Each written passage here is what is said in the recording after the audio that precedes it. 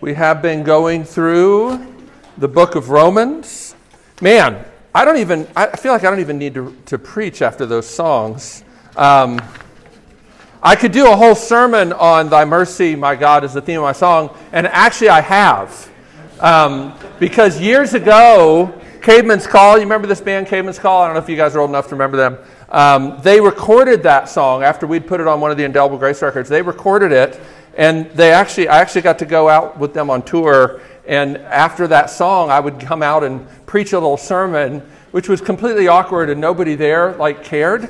But I did it for a few times, and you literally could preach a 4-point sermon from the 4 points of that text. I love that one. Even the lines after what Mikey read, which wonders to feel its hardness depart. Have you ever been amazed that you saw some softening in your heart that you can't explain any other way than that you've seen the Lord's goodness? And that's the next line, right? Dissolved by thy goodness. It's amazing. That guy, John Stalker, only wrote a couple hymns that we know of. It's a pretty good hymn, but he only wrote 2 or 3 and just submitted them to this magazine, and we really don't know hardly anything about him. Man, I wish we had more hymns by him, because that one is really one of my absolute favorite texts.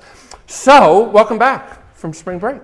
We've been going through the book of Romans. We're actually going to camp out in chapter 8 for a few weeks, because there's such good stuff in there. I posted a little quote on the GroupMe, kind of like if you want a summary of Romans 8, even though we're only going to dip into it tonight, really the heart of Romans 8. Remember, Romans 7 ends with Paul saying, what I don't want to do, that's what I do. And what I want to do, that's what I don't do. Oh, who will deliver me from this body of death?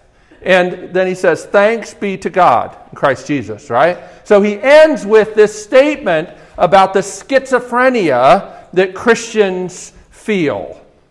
They feel like, I know I love Jesus in the deepest part of me, but it seems sometimes like that's not true at all, the way I live, if I'm really honest. Now, unfortunately, a lot of people in Christian churches they just don't have the freedom to be as honest as Paul in Romans 7. They feel like they have to pretend that that's not really true. As a matter of fact, there are a lot of Christians that say that what Paul says in Romans 7 can't possibly be Paul speaking as a Christian. It has to be him looking back to before he was a Christian.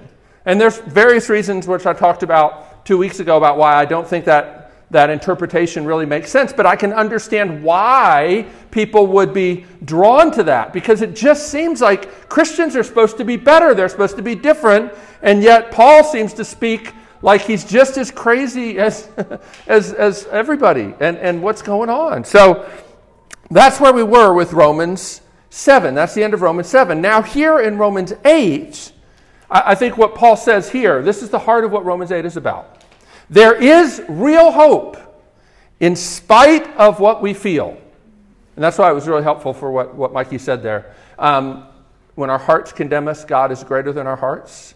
One of the hardest things is to not be ruled by your feelings. Right? There's real hope in spite of what we feel, because, this is Romans 8, there is now, that's an important word, now no condemnation. Not something that you might eventually achieve if you work hard and you keep your nose clean. No, there is no condemnation now, and we are alive by the power of the Spirit who dwells in all God's true children. And to top it all off, our future is secure in the love of God. Romans 8 is one of the most encouraging passages there is. But here's what you need to understand. It's not like you go through Romans 7 and then you graduate into Romans 8. The key to understanding the Christian life is to know that Romans 7 and Romans 8 are true at the same time. And the reason we know that, as we're going to see here in a minute, is he uses the present tense in Romans 7. I don't do now what I want to do. And he says here, there is now no condemnation. Verse 2, for the law of the Spirit of life has set you free now. Right? So they're both present tense experiences right now. It's not like you go through Romans 7, but eventually when you kind of get the hang of it, you get this Christian thing down, you get better at reading your Bible and praying and, not drinking on the weekends or whatever it is that you're, concerned that you do that you shouldn't do. And there's lots of things, of course. But Romans 7, Romans 8 are true at the same time. And that is so important. So let me read the text here. The other thing that's interesting is Paul here, as we're going to see at the very end of this passage, is telling us this stuff not just for the heck of it, but so that we would fight against sin. It's important that you understand that if you are a Christian, there is now no condemnation. But God is not just wanting you to know that, He wants you to use that. He doesn't just want you to know that, He wants you to use that to fight against sin. He wants to gather a body of believers who will live out the full reality of holiness and conformity to Christ. A group of people who will provide tangible evidence that Christ is real and powerful. A countercultural community, if you will. Rebecca McLaughlin, brilliant apologist, has a book on 10 things every teen should know, but I thought this was a really good quote. She says, following Jesus doesn't only give us a way to live our best life forever after we die, it also, in some unexpected ways, means living our best life together now. I think one of the great lies the devil has foisted upon the Christian church is that the primary significance of Christianity is for what happens after you die. That's not true. And that's what Romans 8 is about. So let's read this. I'm going to follow along. Romans chapter 8, we're going to read starting at verse 1. There is therefore now no condemnation for those who are in Christ Jesus. For the law of the Spirit of life has set you free in Christ Jesus from the law of sin and death. For God has done what the law, weakened by the flesh, could not do, by sending His own Son in the likeness of sinful flesh. And for sin, He condemned sin in the flesh in order that the righteous requirement of the law might be fulfilled in us, who walk not according to the flesh, but according to the Spirit. For those who live according to the flesh set their minds on the things of the flesh, but those who live according to the Spirit set their minds on the things of the Spirit. For to set the mind on the flesh is death, but to set the mind on the Spirit is life and peace. For the mind that is set on the flesh is hostile to God, for it does not submit to God's law. Indeed, it cannot. Those who are in the flesh cannot please God. You, however, are not in the flesh, but in the Spirit, if in fact the Spirit of God dwells in you. Anyone who does not have the Spirit of Christ does not belong to Him. But if Christ is in you, although the body is dead because of sin, the Spirit is life because of righteousness. If the Spirit of Him who raised Jesus from the dead dwells in you, He who raised Christ Jesus from the dead will also give life to your mortal bodies through His Spirit who dwells in you. So then, brethren, we are debtors, not to the flesh, to live according to the flesh. For if you live according to the flesh, you will die. But if by the Spirit you put to death the deeds of the body, you will live. For all who are led by the Spirit of God are sons of God. We pray. Lord, we do thank you for this passage of Scripture. Thank you for the circumstances that led the Apostle Paul to write this. Thank you for preserving this, your holy and inerrant word, for us. Speak to us now, even through the foolishness of preaching. We pray in Jesus' name. Amen. So, there's real hope. There's real hope. There is now no condemnation. We have the Spirit that dwells in us, which is completely different than when before we were converted. And, as Romans 8 goes on to say, there is real security in the love of God. And as important as those things are to know, what Paul really wants us to understand is how to use those to fight against sin, right? For that's what he says in verse 4. That God did all this, sending His Son, so that, verse 4, the righteous requirement of the law might be fulfilled in us. That doesn't mean just so that we will be seen as righteous because of what Jesus did, living and dying in our place. That's true, and that is what's called justification. But what he's saying here in verse 4 is that the righteous requirements of the law, which is holy and good, would begin to be manifest in us. Loving the Lord our God with all our heart, mind, soul, and strength, loving our neighbors as ourselves. This is the kind of community that God wants to make. And at various times throughout the history of the Bible, he's given different amounts of specificity to what that looks like, right? If you think about the Ten Commandments, Jesus said that all the laws and the commandments hang on these two laws. Love God and love your neighbor, right? That means that the Ten Commandments are just another way of saying love God and love your neighbor. Or you could think of it this way. God brings Israel out of bondage in Egypt, and then he says, here are 10 ways for you to stay free and to be the kind of countercultural community to demonstrate to the watching world there is another way to live. A world in which you honor, where your word is honored, where sex is honored, where worship is pure and holy, right? All these sorts of things, where life, people made in the image of God, are honored. All those sorts of things, right? So this is what God wants, not just to make us beautiful in his sight, but to actually make us beautiful all the way down. That's what he's about. And really there are kind of two principal motivations Paul gives in this section of Romans 8 for why we should care and why we should fight against sin. Because I think by the time you get to be in college, if you've been a Christian for a while, you've probably become discouraged. You probably have been living in Romans 7 for a long time. I would say, at least the way I understand it, you've been living in Romans 7 ever since you were a Christian, and you will be continuing to live in Romans 7 until Jesus comes back or you die and go be with him.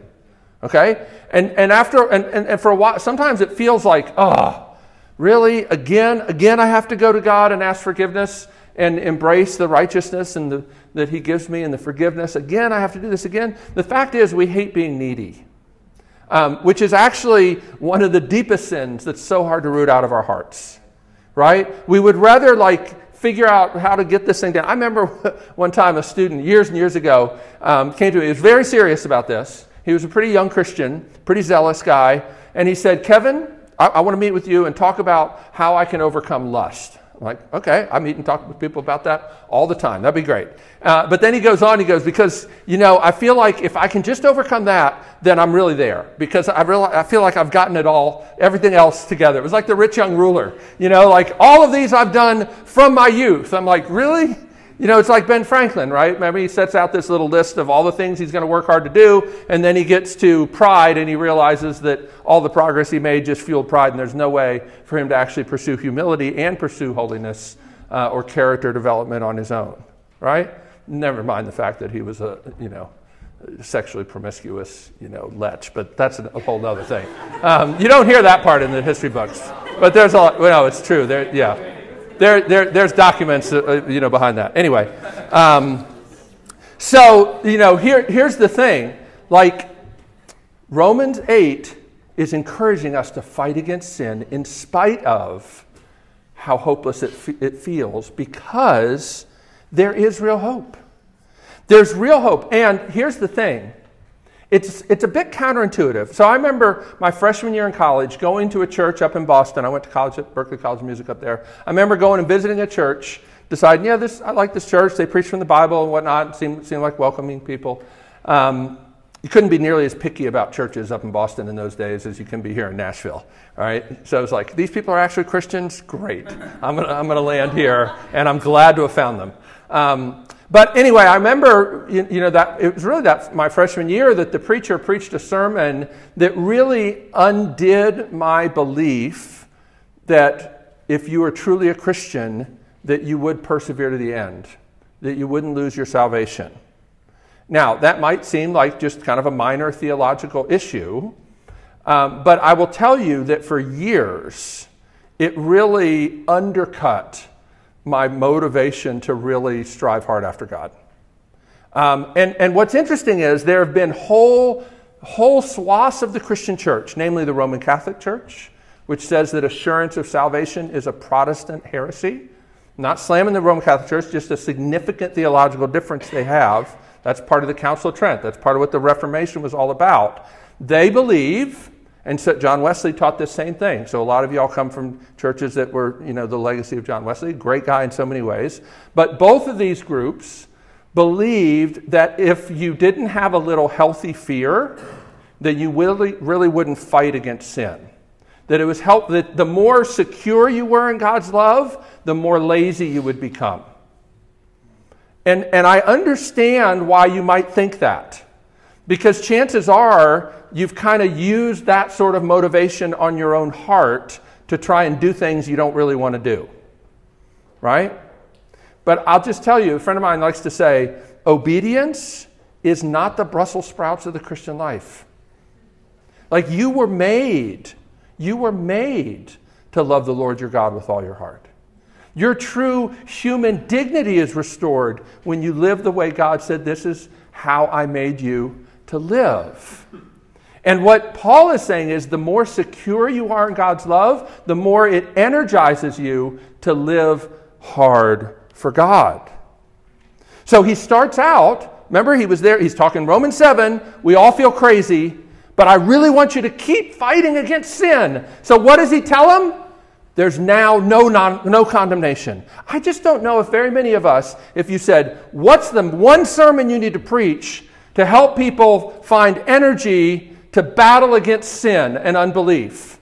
Tell them that there's now no condemnation. And a lot of people be like, well, that doesn't seem like the right message to preach because that's going to remove all the fear. But that's the thing. The Christian life is about the perfect love that casts out fear. And while fear may be a temporary motivation, it's not really changing your heart. And that's the heart of what Paul's saying here. What the law couldn't do, God had to do in the gospel. What couldn't the law do? I mean, the law could threaten you and make you afraid. Say, if you don't live the way God wants you to, then you're going straight to hell. The law says that. It can frighten you, but I don't think there's very many people that have significantly changed their lives because of that. They might have changed for a little while, but after a while you're like, yeah, well, I'm still here. I'm still doing okay. I didn't get a big thunderbolt out of the sky, so I don't know. Maybe it's okay for me to just kind of live the way I want to live. Right? That kind of motivation doesn't last for long. And there is the whole reality that your conscience can be seared and you don't even actually care about those sorts of things or those kind of threats. The law, though, can't change your heart that suspects that God is not good. The gospel is the only thing that can do that because the gospel is a demonstration of the goodness of God. Remember chapter 5, while we were yet sinners, God demonstrated his love for us in this, that while we were yet sinners, Christ died for us. So that demonstration of God's love can actually melt our hearts, right? That's the line in Thy mercy, my God. Dissolved by Thy goodness, I fall to the ground and weep at the joy, or with the joy and wonder I found. Like just this astonishing glory that Jesus would die for one like me. That's the only thing that has the power to actually change your heart. So it may seem counterintuitive, but the reason it seems counterintuitive is because we still are so much sort of bogged down with this way of relating to God or thinking that the way we relate to God is that he's pleased when we do the right things and he's really kind of disappointed, upset when we do the wrong things. We don't really get it, that no matter how we live, if we're in Christ, there is now no condemnation. He doesn't say less condemnation. He says no condemnation. And he says it's now no condemnation. That's an emphatic statement, right? He's not talking about a temporary situation. And it's wrong, even though I know there are some Christians that teach us, it's wrong to think that you go in and out of God's favor depending on whether you're prayed up. I hate that phrase. or whether you're living right, and if you have a bad day, then God is like disappointed and his feelings about you change. No, there is now, therefore, no condemnation, and it has nothing to do with how you've lived. Why is that there's no condemnation? Because we're in Christ Jesus. And as Paul has been saying, to be in Christ Jesus means you died with him and you were raised to new life with him. And his record is now your record. That's right? So that's what we've been singing about, and that's what Paul is saying here, right? Now listen to this. I know this may seem crazy, but even backslidden Christians, if they're true Christians, have no condemnation. So if you're here tonight and you're feeling like, oh man, I didn't know if I even wanted to come to RUF after spring break. If you're a true Christian, listen, you should mourn over maybe how you lived. I don't know what you did. I mean, you should mourn over how you live every day, no matter what you did, whether it was spring break or not. You should mourn over the way you live today. Because even if you think you did pretty well, you didn't love the Lord your God with all your heart, mind, soul, and strength, and you didn't love your neighbor as yourself. And we can't ever depend upon our record when we approach God. But there's now no condemnation for those who are in Christ Jesus. And let that melt your heart and draw you back to him, right? How can this be true? It can be true because the reason there's no condemnation is because of what Jesus did. I like this hymn by Augustus Toplady. I know it's a funny name. He's the guy that wrote Rock of Ages. But he also wrote this one. We've never sung this one. Maybe somebody can put it to a tune one day. If thou hast my discharge procured, and freely in my place endured the whole of wrath divine, payment God cannot twice demand, first at my bleeding surety's hand, and then again at mine.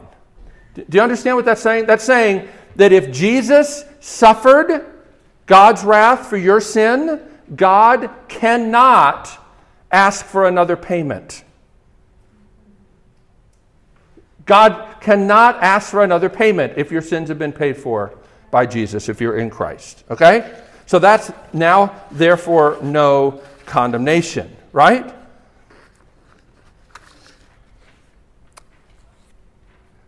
Justification means Jesus died in our place and lived in our place, right? And that brings incredible security and peace. No condemnation now or ever. And I will just tell you, when we know that our condemnation has been truly removed, it melts our heart and turns us from people who hate God and despise his law to people who love him and want to serve him out of gratitude for what he's done. I think Charles Spurgeon, the great Baptist preacher, lived back in the 19th century, said it so well. He said this: when I regarded God as a tyrant, I thought my sin a trifle. But when I knew him to be my Father, then I mourned that I could ever have kicked against him. When I thought God was hard, I found it easy to sin. But when I found God so kind, so good, so overflowing with compassion, I smote upon my breast to think that I could ever have rebelled against one who loved me so and who sought my good. That is so counterintuitive to the way we think, but that is the gospel, and that really is the secret to the Christian life. And that's why Paul begins this chapter, which is about wanting us to live holy lives, by saying there is now therefore no condemnation. And if you go to a church that uses a different motivation, you need to question why. Because this is how Paul motivates people to live a holy life. Does that mean we'll no longer struggle? No, of course we're going to struggle, right? But again, Romans 7, Romans 8, both present tense, both going on all the time. And I'll just say this. I think a lot of harm has been done to Christians by the false teaching that says you go through Romans 7 and then eventually you get to the victorious mountaintop life of Romans 8 if you have enough faith, or if you get baptized in the Spirit, or try really hard. There's all kinds of things it's very easy to go to Christians and convince them that they're missing something. Now, Paul never does that. He always says, no, remember what you have. He doesn't say, oh, if only you had this, then you'd have it. And look at what it says in verse 9. Every Christian has the Spirit. Don't let anybody tell you that there are some Christians who have the Spirit, but they've not been baptized in the Spirit. That's not true. It's not true. We can sit down over coffee and I can go through that with you. Every Christian has been baptized in the Spirit. There is no second blessing that happens later. And that teaching really messes people up, because they feel like their struggles will disappear if they can just get this blessing that they don't seem to have. Satan would love to convince us that we don't have enough. But there is now no condemnation. And now you have the Spirit of life rather than the law of sin and death, right? So here's what you got to wrestle with. Paul says unequivocally that all Christians have the Spirit. That's verse 9. And later he's going to say that they're all groaning in verse 23. That's the Christian life, right? So, a couple applications and then let me jump fastly to the end. If the law was powerless to make you holy before Christ came, it's still powerless to do so. It's not that the law isn't good and holy. It's God's law after all. But it can't overcome our sinful nature. It can't change our hearts and turn us from people who are suspicious of God to people who love God. And just, again, notice this. When Paul wants to encourage us to fight against sin, he preaches a mini sermon about what Jesus has done and how there's now no condemnation. And he calls us to have our minds set on this. That's verse 5, and I'm going to talk about that. But here's the thing, guys. I think so many Christians, and maybe some of you, try to fight against sin by preaching many sermons to yourself about how dirty you are and how faithless you are, trying to use the law and its condemnation to change your heart, and it will never be able to do that. It might make you feel bad, and if you think that being a Christian means feeling bad, I mean, sometimes it's, sometimes literally people can literally just get beat up from preachers, and then they'll walk out of the church and shake the preacher's hand and say, "Thank you, man, I really needed that." And they never got the gospel. They just got the crud beat out of them. But you feel good. And for some of you, that's what you understand Christianity to be, and it's awful. It doesn't change your heart. The law was powerless to change your heart before you were a Christian. It doesn't become powerful. The gospel is the only thing that changes you, right? So, Tim Keller, I think, fleshes this out pretty well. Let me just give you this quote. He says, "If we forget that there is no condemnation, we will feel far more guilt and unworthiness and pain than we should. From this may come, 1, a drivenness from a need to prove ourselves. 2, a great sensitivity to criticism, defensiveness. 3, a lack of confidence in relationships. 4, a lack of confidence in joy and prayer and worship. 5, even addictive behavior can be a reaction to a deep sense of guilt and unworthiness. And then we'll have far less motivation to live a holy life. We have fewer resources for self-control because Christians who don't understand no condemnation only obey out of fear and duty, which is never as powerful a motivation as love and gratitude." We're going to talk more about that next week, about what does it mean to kill, to mortify sin, as the old King James says. All right, last thing. We should be encouraged to fight against sin because there's now no condemnation, but also we should be encouraged to fight against sin because the Spirit of God dwells in us. And as I said, his goal is to make us beautiful all the way down. We were dead and we hated God. You see what Romans 8:7 says? That the mind that is set on the flesh is hostile to God. It does not submit to God's law, nor can it do so. So if you find yourself wanting to live for God in any way, even in the slightest little bit, something must have changed. Because Paul says, nobody who hasn't been changed loves God's law for God's sake. Oh, we might love God's law if we can use it to look down our nose at other people. That happens all the time. But we don't love it because it reveals to us the precious heart of God, whom we love. Right? So we need to understand what a big deal it is if we've been changed from those who hated God and could not submit to his law to those who respond to the gospel in faith and cry out for him to help us to love him.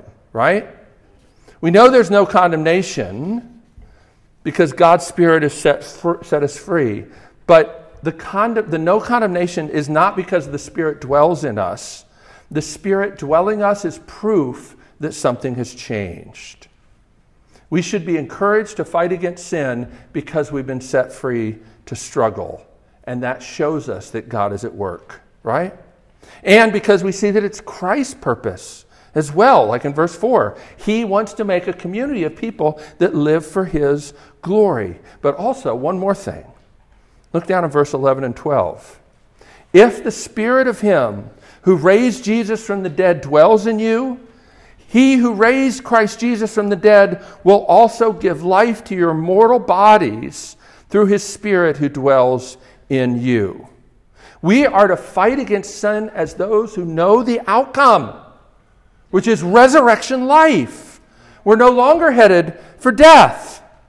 Now look in verse 10. He says, if Christ is in you, although the body is dead because of sin. What I think he means there, actually it's a confusing little phrase. I think what he's saying is the body is mortal and will die. Dr. Martin Lloyd-Jones, who's both a preacher and a physician, says it this way: the first breath you take is one of your last breaths. From the moment you begin to live, you're beginning to die. Mortality, as a result of sin entering the world, is what's true of all of us, right? We have bodies that are subject to decay. I know it's harder to believe when you're young, but it's true. It's probably one of the reasons we don't really like hanging out with old people, because it reminds us of that, right? But that is not the outcome for those who are in Christ. There will be mortal bodies raised to real life, right? So how are we to fight against sin? A couple things as we close. Again, we're going to cover that aspect a little more next week. But there's a crucial insight in verse 5 that I want to show you. He says, for those who live according to the flesh set their minds on the things of the flesh, but those who live according to the Spirit set their minds on the things of the Spirit. So what Paul is saying is there's two ways to live, and it has everything to do with what you set your mind upon. Literally, in the Greek, it says the Spirit minds the things of the Spirit, and those of the flesh mind the things of the flesh. It's stronger than just saying what you think about. It's a focused kind of meditation. It means dwelling on it until it gets into your soul. I heard Tim Keller describe meditation this way. I think it's a great way to think of it. Meditation is thinking the truth in and then thinking it out into all applications of life. That's very different, I have to tell you, than Eastern ideas of meditation, which always involve emptying your mind.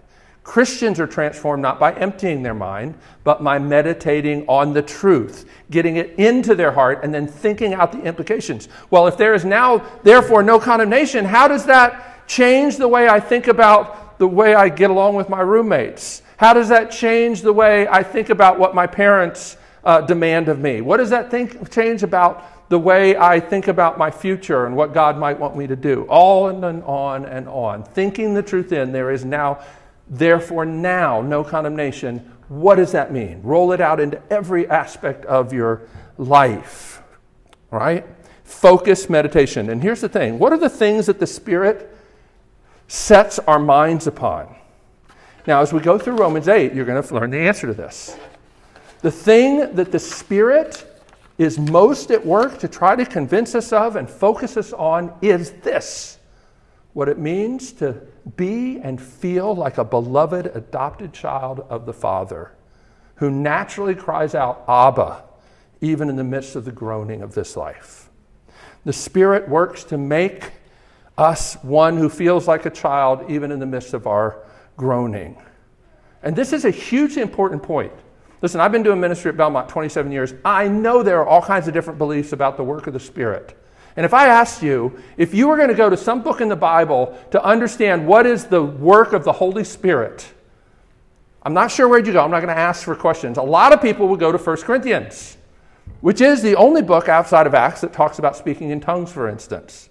But I think it's really interesting because sometimes the way I hear people talk about the work of the Spirit in 1 Corinthians, I wonder if they've missed the main point. The only reason Paul talks about that stuff in 1 Corinthians is because the Corinthians are very immature and think that all those extraordinary manifestations make them better than other people.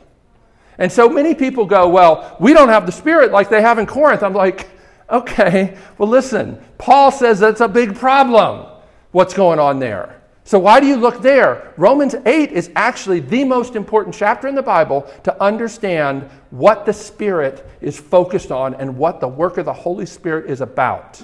I know that seems radical and maybe even a little crazy. It's true. And we're going to go through that as we go through this, as we go into these other weeks. The focus of the Spirit, listen to this. The best way to understand the role of the Holy Spirit is to see what the role of the Holy Spirit was for Jesus. And do you know what the Holy Spirit did for Jesus? Assured him that he was God's Son, empowered him to follow God's will, even to the very end, when it meant death. That's what the Spirit did for Jesus. And if you want to understand what the Spirit is working to do for you, that's what he's working to do for you too. To assure you that you are God's beloved child, even in the midst of the groaning, and to say, keep going. This is the way of life. Walk in it. Look at that last little verse. All who are led by the Spirit of God are sons of God. It's one of the most misinterpreted verses in the Bible. It is not talking about sort of almost like an internal Ouija board where you just kind of feel like God's leading me this way or that way. It's not talking about that at all. Do you understand the whole context is the contrast between living according to the flesh, living according to the Spirit, which is talking about holiness. To be led by the Spirit of God means to obey God's law. It's not about where you should go to school or where you should, go to grad school or who you should marry.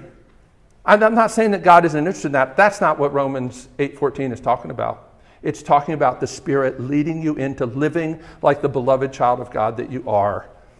And that's one of the ways that you know that he's at work in your life.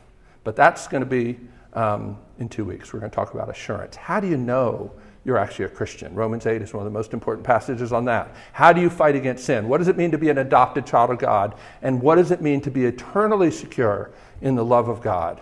All that's coming in Romans 8, so I hope you'll stick with us.